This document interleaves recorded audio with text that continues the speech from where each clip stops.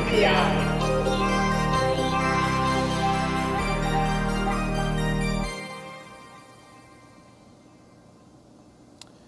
This week's INPI is Nordic, brought to you by DigiKey and Adafruit. Lady Ada, what is this week's INPI? I'm even wearing my Nordic shirt. It's very comfortable, and I like the style. So I even wear it sometimes when I don't have Nordic on INPI.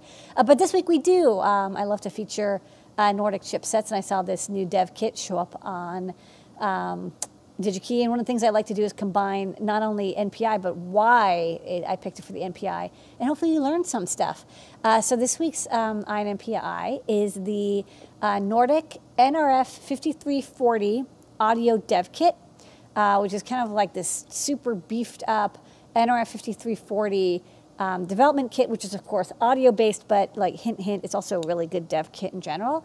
And at the end, we'll show a video that goes through with one of their engineers through like every feature of this dev board. But it's a very classy looking dev board. And if you have the PPK and you like that middle glowing plastic section thing they got, this has the same thing. Okay, so to start off with, you know, when we talk about Bluetooth audio, a lot of people think, you know, if you think about the 90s and early 2000s, the basic, the killer app for Bluetooth Classic was these Bluetooth headsets. They combine a microphone and an earphone. You could pair it with your phone very easily by pressing a button. And you could use it hands-free. It would be great if you're working while you're on the phone, you want to listen to music, or you want to chat. More advanced ones eventually added, buttons, user interfaces, and even audio commands. They're also, Bluetooth Classic audio is still used all the time with Bluetooth speakers. DigiKey even stocks a Bluetooth speaker. I just was like, hey, I wonder if you can get one. Yeah, CleanTools makes one. It looks pretty rugged and cool. This is very common and low cost. And again, you can pair it with any computer, any mobile device, any tablet. Pretty much anything that does Bluetooth audio is going to do Bluetooth Classic audio. And we've been living with it for like 20 plus years, maybe even 25 plus years, very happily. But one thing I've noticed is, we've moved from Bluetooth Classic to BLE for a lot of devices. Like a lot of the gadgets that you have that use Bluetooth, if it's not a keyboard or audio, it's using BLE. And that's because Apple had this restriction on if you wanted to, pair your device with an Apple iOS device for Bluetooth. If it was Bluetooth Classic, you had to go through the made for iOS or Bluetooth certification because everyone was using the SPP protocol. And so it got very complicated to add Bluetooth Classic devices, but BLE, you really don't need any permission at all. Any app can connect to a custom BLE profile. But again, Bluetooth audio and Bluetooth keyboards have been lagging. Still, most devices that are Bluetooth audio are still Classic. And Classic audio has one thing, has a couple things about it that at the time of the design made a lot of sense, but are a little restrictive now. One is that Classic audio is single stream, it's point to point. You have a thing that sends the audio, and you have a thing that receives the audio. And in Bluetooth audio, this is called the source and the sink.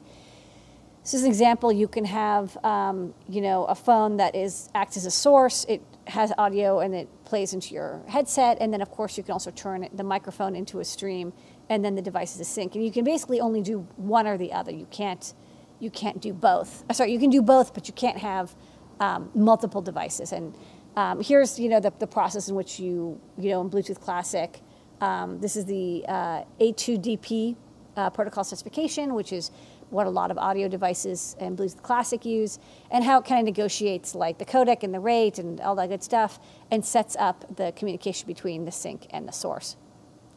The other choice that was made is the codec. So the codec, the default codec for Bluetooth audio is called SBC, for subband codec. It has a pretty good rate of reduction. It goes from 1.5 megabits per second to, a little bit like maybe a quarter of that, 350 kilobits per second. At the time when this was invented, there was limited memory and limited computation. People had to fit the capabilities of encoding and decoding the audio onto the small microcontrollers that would fit into a wireless headset or into the mobile device. And so it wasn't like you could do really advanced codecs compared to what we can do now, which did create the proliferation. Also, the quality was, some people would say, hey, the quality wasn't as good as it could be, because again, they were limited. It's like they had a fixed bandwidth on the input and the outputs. They had the loss was defined by how much computation you could do to squish down the required 1.5 megabits down to 350 kilobits per second to get over the link reliably. So in the years since, there's been the proliferation of other codecs. aptX was one of them, and AAC is another one of them. And not too surprising, as folks who do codec stuff will learn, is that they're all very heavily patented and licensed, and you have to pay, high licensing fees to use these codecs. So it's like if you want to update or upgrade from SBC to aptX, you have to pay Qualcomm $1 a piece and a $10,000 starter fee. Nordic and Bluetooth.org have a pretty good discussion of like, hey, Bluetooth Classic is really popular, but there's a couple things that those two things, the fact that it's point-to-point sync and source, and the fact that the codec is the default codec is not really designed for like 2020 levels of low power computation. The kind of processors that we now consider low cost enough to stick into a headset would be considered as powerful as a desktop computer back then. And again, it was really hard to pull people away from Bluetooth Classic. It was cheap, it's easily available, it's very compatible. Everybody knows about it until the killer app came for what would be Bluetooth Low Energy Audio, which is AirPods. And it's interesting because AirPods don't use the Bluetooth Low Energy Audio. They actually use their own proprietary protocol. And the reason they need to do this is they have a special problem, which this is LE Audio, but the idea is the same here, which is if you look at all Bluetooth Classic headsets, there's always there's a wireless connection, but there's only one wireless codec, and then the two speakers are connected to each other with a wire. Because if you have one sync, if you have one source, you can't have two syncs. You could, but then they wouldn't be synchronized. Whereas with AirPods and wireless earbuds, you really need the left and right to be perfectly in sync, and that's really, really hard for Bluetooth Classic to do. So for the AirPods, Apple of course came up with their own protocol and their own chip and everything because they're Apple and they can afford to do that. But if you want to create something that is basically a multi-stream connection, so you can have two speakers that are independently powered, both getting the same synchronized audio stream, BLE Audio is where it's at. Another thing you can do is broadcast, which could be really useful for if you think of audio tours or if you're listening to translations of something in a group, and you can set your headset to just pick up the translation. Basically what you would normally use FM radio or CB radio, you would be able to use Bluetooth Low Energy. Of course, also these are used for hearing aids as well, and there's use cases for that too, because again, now you can have two hearing aids and they can be synchronized. The other thing is the codec has been greatly improved. It's higher quality, and the data rate is lower, which means lower power. The processors that are available now that will use BLE, of course, are more powerful, so they can do much more computation and still hit that I2S, time-based synchronous audio stream and get the data out. So that's also really important. So there's a new, better codec as well. Okay, so you're like, okay, I'm interested. I want to move from Bluetooth Classic to Bluetooth Low Energy Audio. And this is where the NRF5340 Audio Dev Kit comes in.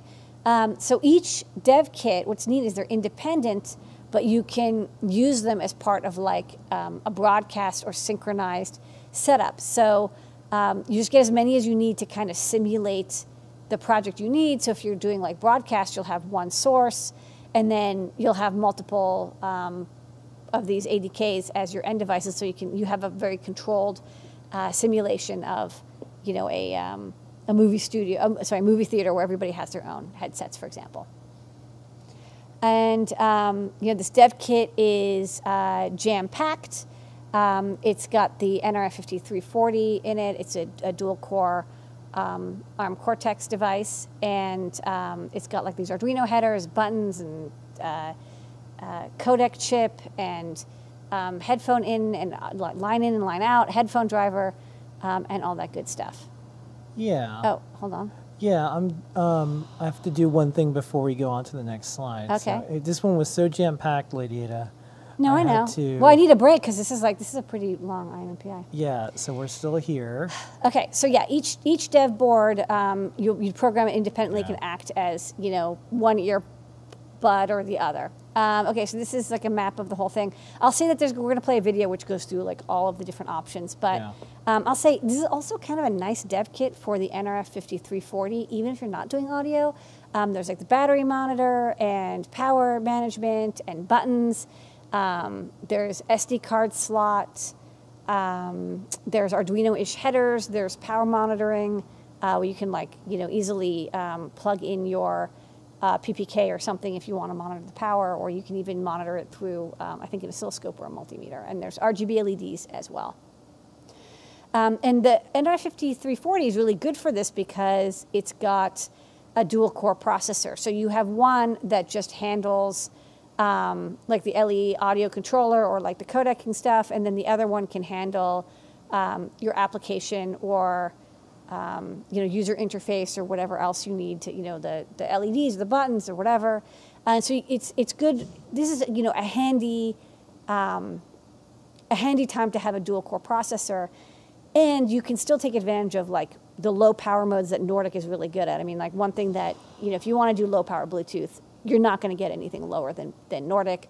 So even though it's a dual core, you'll still be able to cut your power usage quite a bit, which is why many companies, some of which start with A, use Nordic chipsets in their devices.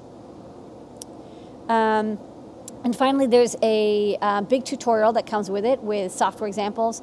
The two big examples are, of course, the connected isochronous stream, where you have two separate syncs, what are called syncs, but they synchronize with each other so that they're within a couple microseconds apart, which is pretty impressive. So they get data and they also kind of communicate with each other a little bit. And then the broadcast, where there's one sender and then people can kind of join in to the stream whenever they want to listen in. Not necessarily synchronized, but they're all receiving the same data at once. Available on DigiKey, and you can actually get them. Yes. There's a lot in stock. So again, the reason it's good that there's a lot in stock is because you'll probably want at least 2, if not 3, in order to prototype your project, especially if you're, I want to demo the broadcast example. But the code looks really easy to use. It's all, Python installation. You just use the command line, and the Nordic SDK is really well established. And so, you get the demo running, and you can go in and customize the user interface, LEDs how you want, and then take that and turn it into your final product. All right, we're going to play this video, and that'll be Ion MPI for this week. This here is the star of the show, our NRF5340 dual-core Bluetooth SoC. It supports Bluetooth LE, NFC, and many other wireless protocols. What I'd like to highlight for Bluetooth LE audio is the audio PLL and the dual-core setup. This enables the SoC's great LE audio performance. The audio PLL supports an adjustable frequency with 3.3 ppm resolution in 2 frequency bands. It has very low jitter and is ideal for audio applications. The dual-core setup enables us to run the application and codec on the application core and handle communication on the network core. This is the Cirrus Logic CS47L63, a high-performance, low-power audio DSP for earbud headphones. It is optimized for direct connection to the headphone load. The power management and battery charging are handled by our NPN1100 power management IC. It is a super small, highly efficient PMIC for charging batteries and power delivery. Its power conversion efficiency goes up to 92%, with a footprint of only 27 square millimeters. This includes all the passive components. You can even get as small as 23 square millimeters for size-constrained applications. At the side of the board, we have 2 3.5 millimeter jacks to get your sound in and out of the audio decay. One jack is to be used as a headphone connector, and the other one for line-in. making testing your application as easy as possible. If we look to the right of the board, we have buttons for play, pause, volume up, volume down, and 2 user programmable ones. In addition to that, we include 4 user programmable LEDs on the board. The top LED is an RGB LED that can be freely configured. For power measurement, we have current measurement pins located here. The different pins enable you to measure the part of the board that you are interested in.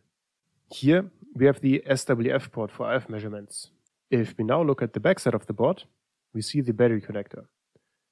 Here you can connect the battery that is included with this kit.